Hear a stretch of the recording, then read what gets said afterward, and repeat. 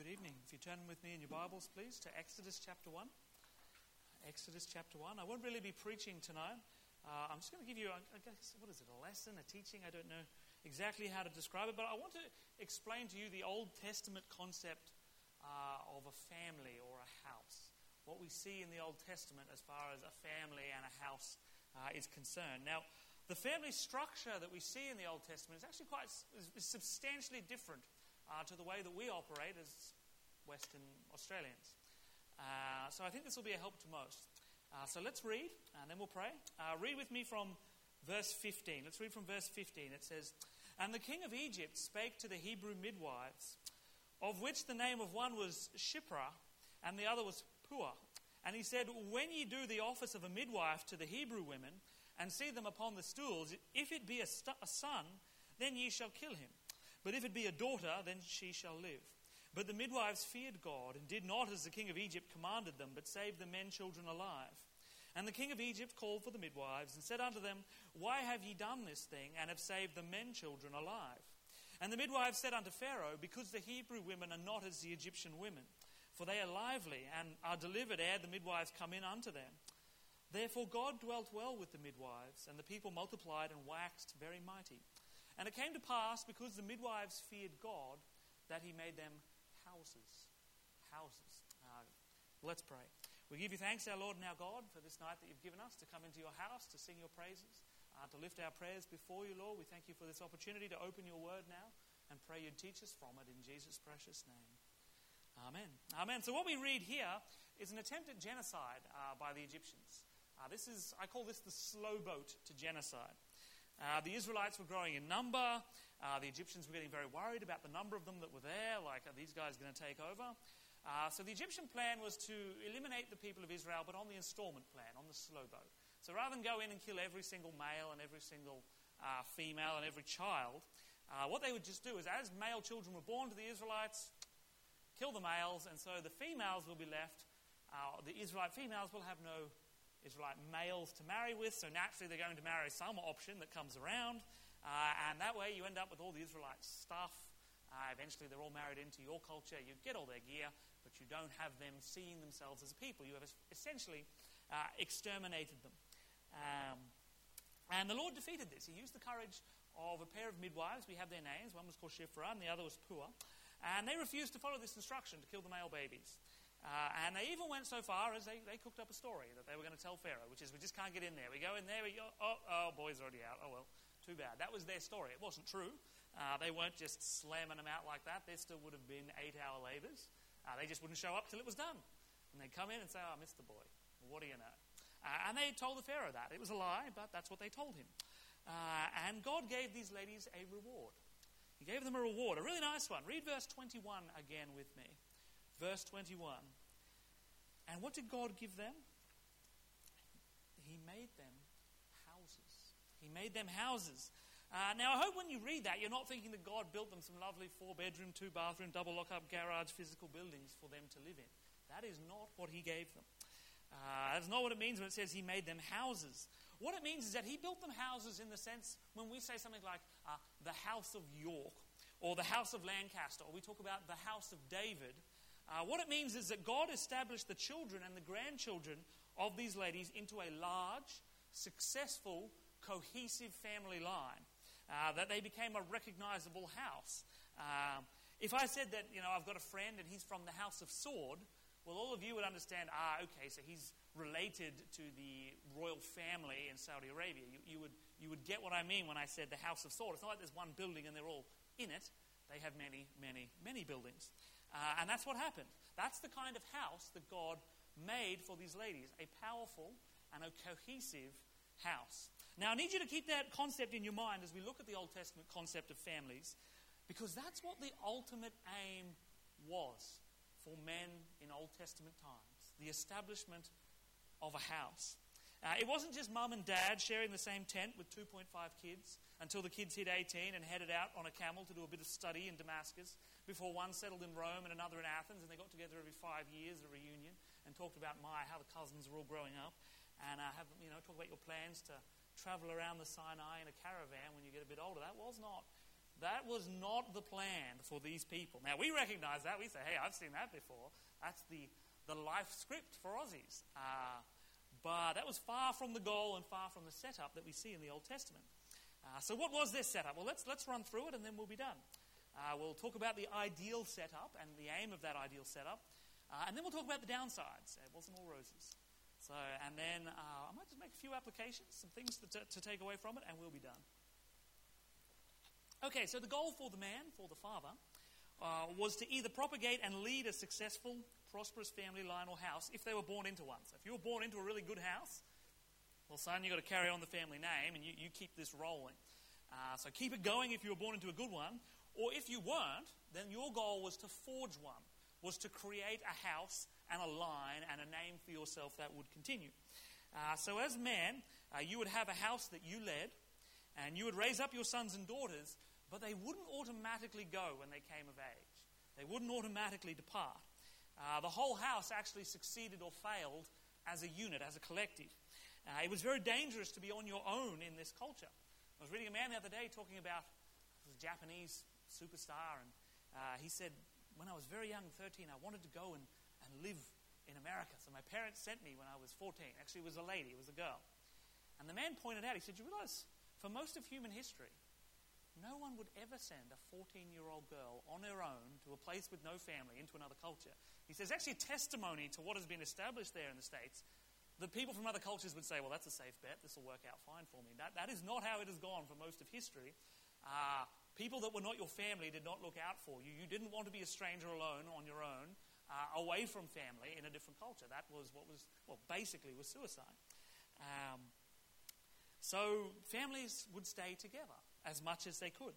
And they would try to reap all the benefits that proximity would give them. And this is why Joshua could confidently state what was going to happen in his house. Joshua was the patriarch of his family, and he was responsible for its leadership. And the verse that we all know and we all love, very famous, Joshua 24:15, and if it seem evil unto you to serve the Lord, choose this day whom ye will serve, whether the gods of your father, which your fathers served that were on the other side of the flood, or the gods of the Amorites in whose land ye dwell. But as for me and my house, we will serve the Lord. Joshua was the last word in his house. And that included Josh, that included his wife, his children, and even sometimes it would get down to his children's children. The same applied to Abraham. God chose him because he knew Abraham was going to wield his position as the head of that house, as the patriarch. God knew he was going to use that for good. He said this of Abraham. He said, for I know him, that he will command his children and his household after him, and they shall keep the way of the Lord to do justice and judgment, that the Lord may bring upon Abraham that which he has spoken of him. This is also why Abraham kept referencing the fact that he left his father's house in Haran. That's actually a risky business back in the day. When you ditch dad and everything that dad has to offer and you go out on your own. So when the Lord called him and said, Abraham, come out, it wasn't like us where we finish up in Rocky and move down to Brisbane. I'm going to have to start afresh here. That was a really big deal for Abraham to have done that. Everybody was actually, culturally, you were supposed to stay close. And you were supposed to support each other. That's why when Jesus called a man to follow him, the man said, look, first, I will, just let me bury my father. Now, his dad wasn't even dead. It's not, it was a funeral coming in 3 days and I'll be there, Lord. In his culture, you're not really 100% your own man until dad's passed away. He leads the family. He is the patriarch of the family. And one day it will be your turn when dad's gone. And so he was just saying, well, when my family business is finished up, I'll come and do this. And basically that man was picking his culture's family setup over Jesus. And Jesus said, big mistake. Big mistake. But that was the culture. And as a man's family grew, so did that man's influence and his prosperity. It was intimately tied to your family. Every daughter that man had, that he then, when he arranged a marriage with another family, if that was another prosperous, powerful family, he's forged a link there with that family. So look after your daughters, get them a good husband in another family. Now our families can work together. We have a tie. And every son, once he gets to that ability to contribute financially, you say, oh, well, obviously he heads out and moves off and does his own thing. Well, no, he would actually stay in his father's house, and he would work with his dad, and he would contribute financially to the house. Now, if that man came from a good family, then he would have already done his time working for his father, prospering the family business, whatever that was. Let's say maybe it was cattle, maybe it was crops, maybe it was training. And in return for him working for his dad would help set him up. His dad would start training his sons for leadership. He would have tried to have got the best wife he could for his son. He would have helped him get his flock up and going. He would have helped him out with material things like food or clothes, maybe get him a coat of many colors. What could go wrong? And that boy would just not walk out of Dad's house at 18 and start afresh from zero.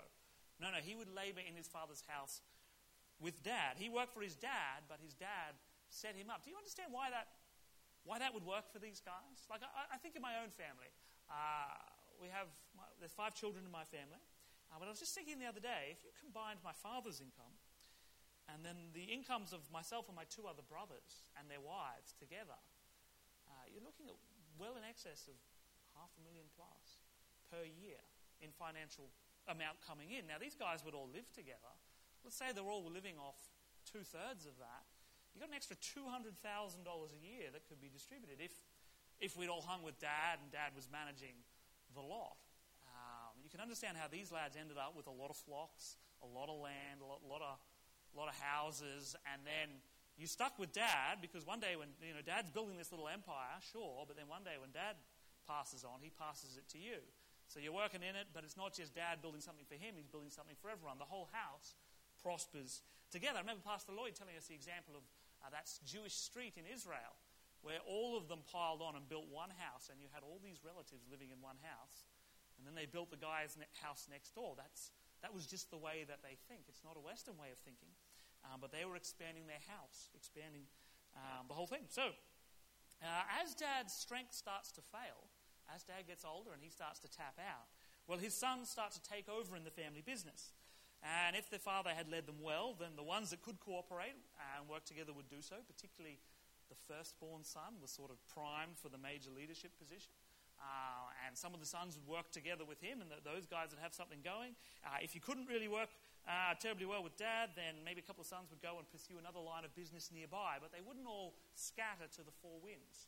They would all stay quite close to each other, so they could help each other and their extended families. And they retained the same name, and they would look out for each other. But now every man becomes the head of his own household once his father passes away.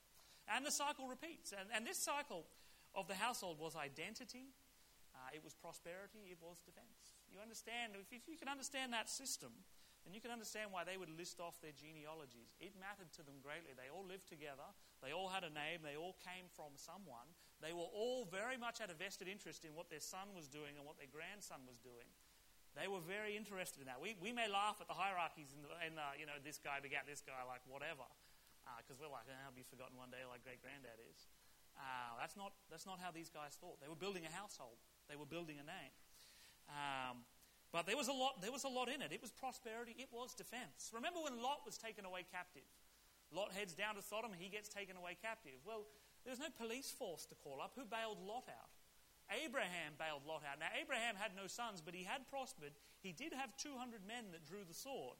So you've taken Lot. Now, you remember, Abraham and Lot split because they were fighting together, but family's family for these chaps. So Abraham goes and he brings Lot back. Living together was prosperity. The man with many sons and many servants and many daughters married into other families was part of a network that essentially acted like an army. And if you didn't want to run with that system, then you were going to be prey for other houses that did. The house with 3 guys in it living beside the house with 15 sons. I can tell you who's going to be giving the orders around that place, and it won't be Mr. 3 Sons guy. You can understand also why in that culture, ladies, they wanted daughters, they wanted sons, they wanted lots of kids. That was their contribution, and they got the reward of seeing their family prosper as a unit. This was survival. And as your house grew, and there ended up being dozens of relatives all living in the same area, then your house also became a major factor as far as welfare was concerned. You get a very sick man, as a man without a family or sons, well, you're in a lot of trouble. But if you're in a large, successful house, then they all help you out when you're sick. And without them, you basically died like a dog in the street.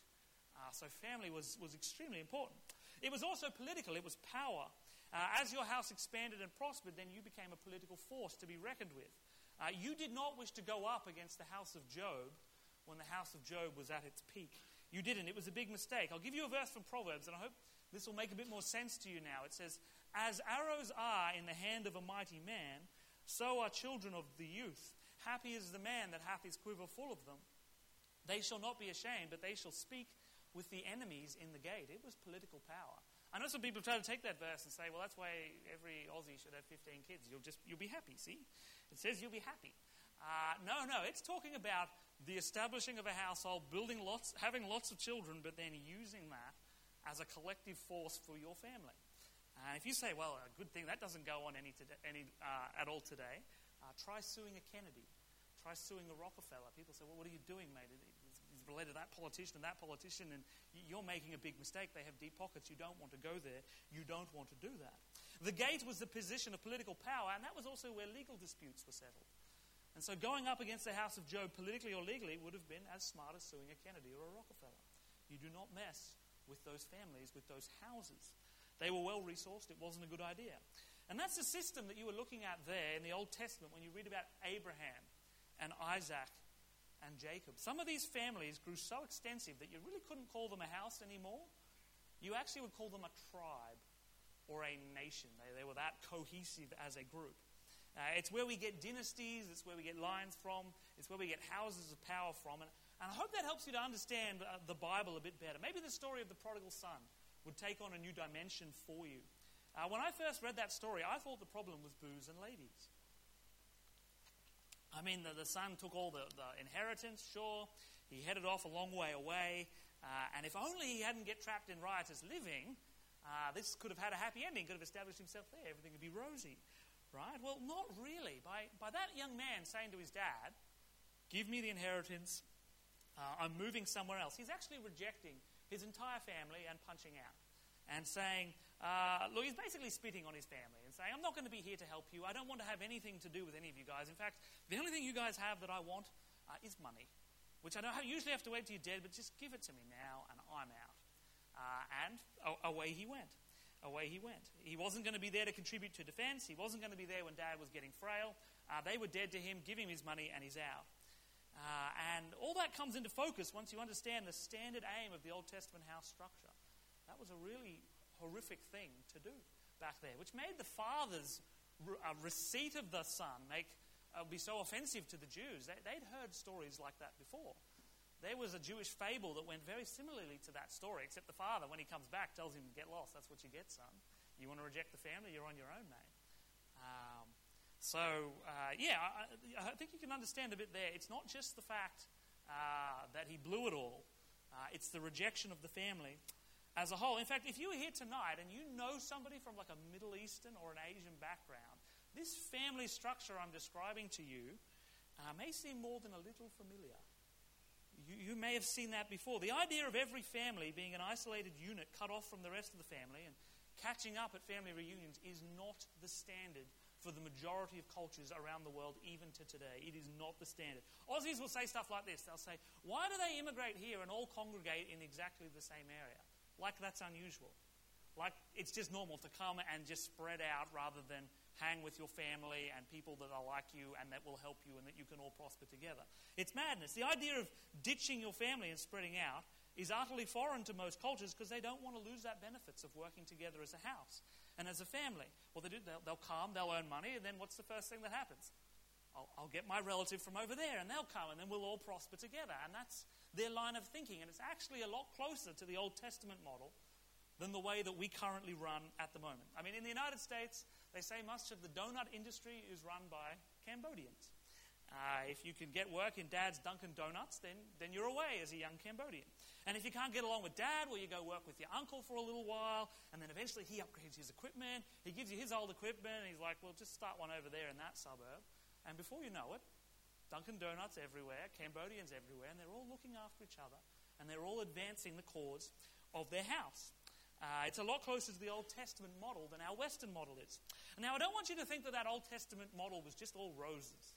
Like, if only we were doing just that, all our problems would be gone. It wasn't. It had humans in it, so you got the full variety, the full scope. Under that system, there was a great shortcut available to you if you really wanted to kickstart your family and advance some power in a real hurry. It was called polygamy. Mr. Barnes has described how well shortcuts can go. Polygamy was one. I mean, you have one woman, she's only putting out maybe 1 to 2 children a year. She's got a good 15 years in her, and what if she dies? But you put together 3 ladies, now you can start slamming out sons like there's no tomorrow, and the prosperity of your house increases in rapid short order. It was a strategy. We can laugh. This has been normal for longer than it has not been normal. I'm not recommending it, but that's what you had. And that's basically situations that end up with, that can lead to all sorts of things, like Joseph getting chucked down the well. He was their brother, but he was the brother from another mother. And that was not a positive thing. That's why he went down and the others were still up there. That they'd formed a natural break point in your family, a natural place for rifts to congregate. It was not a good idea, but it did advance your family's prosperity in a real hurry. You had situations in the Old Testament where dad was great, but then he only had one son, and the son just didn't have the leadership skills to hold all that together, or he was a wicked man, and so the whole house was destroyed. Think of Abigail falling down before David, saying, "Don't kill us all," because her husband Nabal, the very name meant fool. He was a fool, and your whole family rose or fell on dad. Dad had a drinking problem. You all had a huge problem. A huge problem. And a lot rose on that father as the patriarch. Even sons from the same mother could end up in a fight. Think of Esau and Jacob. Same womb. Came out of the same womb. And, a good father, he set up all his sons, but still the firstborn son did get the lion's share and was probably going to get most of it. And so that family broke down, and Jacob had to leave, and he had to start again almost from scratch. And then Esau married 2 women that his mother couldn't stand. We have the example of that man that came to Jesus, and he said, "Speak to my brother that he splits the inheritance with me." So dad's died, the sons have been working together, now dad's gone, and one son has arranged it so he gets a lot and his brother gets nothing. So it's no guarantee of family panacea. No guarantee. This tale of human misery is as old as Adam, and it will not stop until Jesus returns. And not for no reason did Jesus warn this and say, "And every city or house divided against itself shall not stand." Shall not stand. However, I do think there is something here for us as Westerners to just consider carefully why they did what they did, and if there's anything we can learn from this. There are many things that the Bible teaches that fit more with that culture than with our setup. It naturally flows in that culture. It still works in ours because it's from the Bible, but ours is not set up to align with it. Not set up to align with it. Many things that the Bible teaches fits and naturally flows with that Old Testament structure, with the building of a house and with proximity, and that does bring some tangible benefits that I do think is worth considering. So I'll put it before you. First of all, the leadership of the man in the home fits naturally within that system. It fits naturally. Marriage is not just 2 random individuals that happen to like each other, and so they set out to try and hang out as long as they can together. The man has the leadership of the family to what end? To the establishing of the house, to the furthering and prospering of the house. So his wife isn't submitting to him just so that he doesn't have to get off the couch and get a glass of camel's milk. She's submitting to his leadership so that he can prosper the house. He can drive that forward. Just as in a business, everybody submits to the CEO so the business can prosper and we can all go forward. Makes a lot of sense. His establishing of a house provided a very basic need for his wife. Women desire family and security, much to the disappointment of feminists everywhere. But they do. They desire family and security. So as the husband prospers the house, then he's creating more and more incentives for her children to wish to remain nearby, to want to stick around. Because if dad's doing really well, and this is probably something you want to be around rather than this is a bust, I'm out of here. And parents do want that. They do want their kids around. I remember my mum was one by one, our kids graduated from high school, and we instantly left and went down to Brisbane. And nobody taught us to do that. That's just what you do. You don't stay at home with your parents. Goodness. I couldn't say I was raised that way, but that was just what I absorbed. And I remember Mum saying, well, when the last one was coming up to leave, she said, "Well, I'll have to move to Brisbane."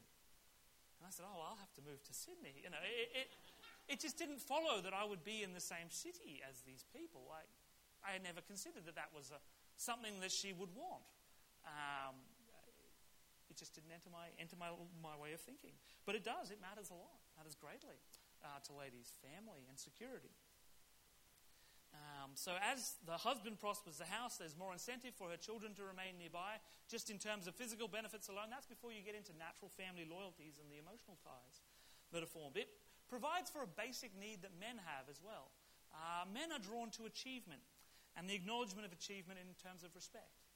It matters to men, whether you like it or not. The Old Testament family model did provide that, but it tied achievement and respect to the home, not to an external workplace outside the home. And for a man, that achievement and that respect actually increased his entire life. You started out as a young bloke with not a whole heap, but your dad was helping you out. And by the time you were ready to kick off, you got everything that you've put together. You've got your sons, and they're all going great. You've got your daughters all married off. Your family's all together. Sweet. You've basically hit the pinnacle of your life at the end. And right at the time that dad realizes that he can't keep up with the young bucks on the tools anymore, well, there's his sons that are just hitting their stride, and now he's rejoicing in their strength and their vigor. Look at Johnny and Stevie. Go son. That's my boy. Everybody in the family is winning as a group. Everybody's winning. However, in our culture, the family and achievement and success are completely separated from each other. They do not overlap. Achievement and success is something for the workplace, not for the house, and it is done individually. You don't have achievement and success with your sons. You have just achievement and success for yourself. And hopefully one day when your son leaves, he'll get it for himself. But that's just the way it goes. Your sons and your daughters play zero part in it. Problem with that is your ability to achieve at work actually diminishes over time. It goes down. And this is doubly so if you labor with your hands rather than doing non-work work of pushing around pens and computers. You'll start to notice that around 45, 50, at that point you can't keep up with the young bucks anymore, but actually your value to your employer is diminishing. It becomes harder to get a job. As technology starts to take over more and more jobs, technology starts to come into the job, and your mind isn't as adaptable and quick as it used to be.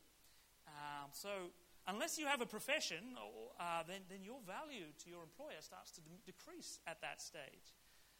And if you chuck in tech replacing jobs or job requirements that men can't handle, right around that point, when a man's hitting that, 45 to 50, it's at that point that his children leave his house. They go off and they start their own. Which unsurprisingly corresponds to the same time that a lot of divorces go down. And then we look around and we say, goodness, there are a lot of chaps committing suicide at that age. I wonder how that's happened. What should we do about this? I know what you should do. Give them hell from the pulpit, Brother Josh. Tell them the Bible says that suicide is wrong. Well, I come second to no man in my criticism of suicide. But that other system did provide some very practical, very tangible benefits to men that have been ripped out from underneath them. You transition at that age from being a bloke who can get stuff done at work to, well, what is the common description for the older man in Australia? Something to do with silly, something to do with old, something to do with flatulence. You crater in terms of respect, achievement, and family life at that age. And I don't have a perfect solution for you, but I'm just going to suggest that there's something systemic going on here, and it's just a bit more than, sin happens and these things just go down. The same thing goes for having children. The Bible may say, go forth and multiply, and we can stand here and we can preach and say children are a blessing of the Lord and a heritage, and it's good to have many children.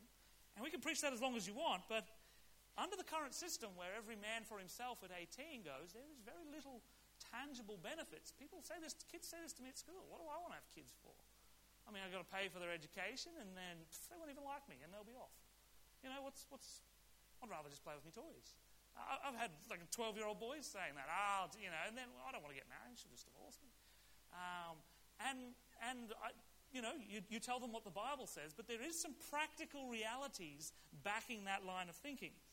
Children are painful for their mother to deliver. They are very expensive to raise. And in our system, there is very little return on that. Well, physically there is none. There is some emotionally. But you can understand why under the Old Testament system, lots of children was just nothing but pluses. Nothing but pluses. Everybody was a winner there, unless mum died in childbirth, which was a very real risk, but they were completely willing to run that. Now, you may not like me putting it across like that, But our sub-replacement birth rate that we have in our country, that did not come from nowhere. That did not just appear from nowhere. And in every country that we've seen with that sub-replacement birth rate, sooner or later somebody comes along who does not have a sub-replacement birth rate. So this Old Testament system that I'm describing to you, I'm just putting it to you that it may be coming to a suburb near you whether you like it or not. There are people, in fact I would say the majority of the world, that do not have our approach, and this model may be coming closer than you would think. And lastly, and there is a lot more to say here, but this is a good end point, it does establish a very long-term way of thinking about your family and your marriage choices. I mean, she may be very good-looking, but is she the kind of lady you want to build a house with? Well, it's a very different set of criteria to be looking for as opposed to, well, hopefully I'll just find some Sheila that's fun and we can hang out and we'll just get along just fine. But it leads to this looking a lot further down the track. And as a parent, it changes the way that you look at your children. They were thinking about their relationships with their sons and daughters, not just in terms of, well, I've got to get through 18 years of this, and then out you go. Let's catch up for a family reunion every now and then. But they were thinking in terms of, I've got to work with this guy, and I got to, we've got to go forward as a whole family, and this is, they thought about it in those terms, in very long-term approaches. And it ties in nicely with the teaching from Proverbs. It says, a good man leaveth an inheritance to his children's children. He's thinking down that far ahead. So I hope you can take this in the spirit it's meant tonight. I'm not saying that, there's a Daniel diet in the Bible and I found it, so we've all got to drop everything and start eating pulse and veggies and go out and have a tent with camels and 55 kids. I'm not saying that this is the Christian model that everybody must now adopt. I just wanted to put before your mind the Old Testament model that is there, that model which is also used by a lot of other cultures in the world. And then I wanted you to understand that so you could understand your Bible, but I also wanted to put it before you just to consider what we do and why we do what we do and what we assume to be normal. Does that line up with the Bible? Is there something we could learn from this? So I'll put before you tonight. Let's pray, brethren. We're done. We give you thanks, our Lord and our God, that our hope is not tied just to our earthly families, Lord, but it's tied to our membership in your family. Thank you that you are our Father, that you have given us your name, that we are a part of your house, and that we'll serve and worship you forever. Lord, we do ask and pray that you would have mercy upon us as we lead our families in your ways. Teach us what we ought to do, we ask and pray. In Jesus' precious name. Amen.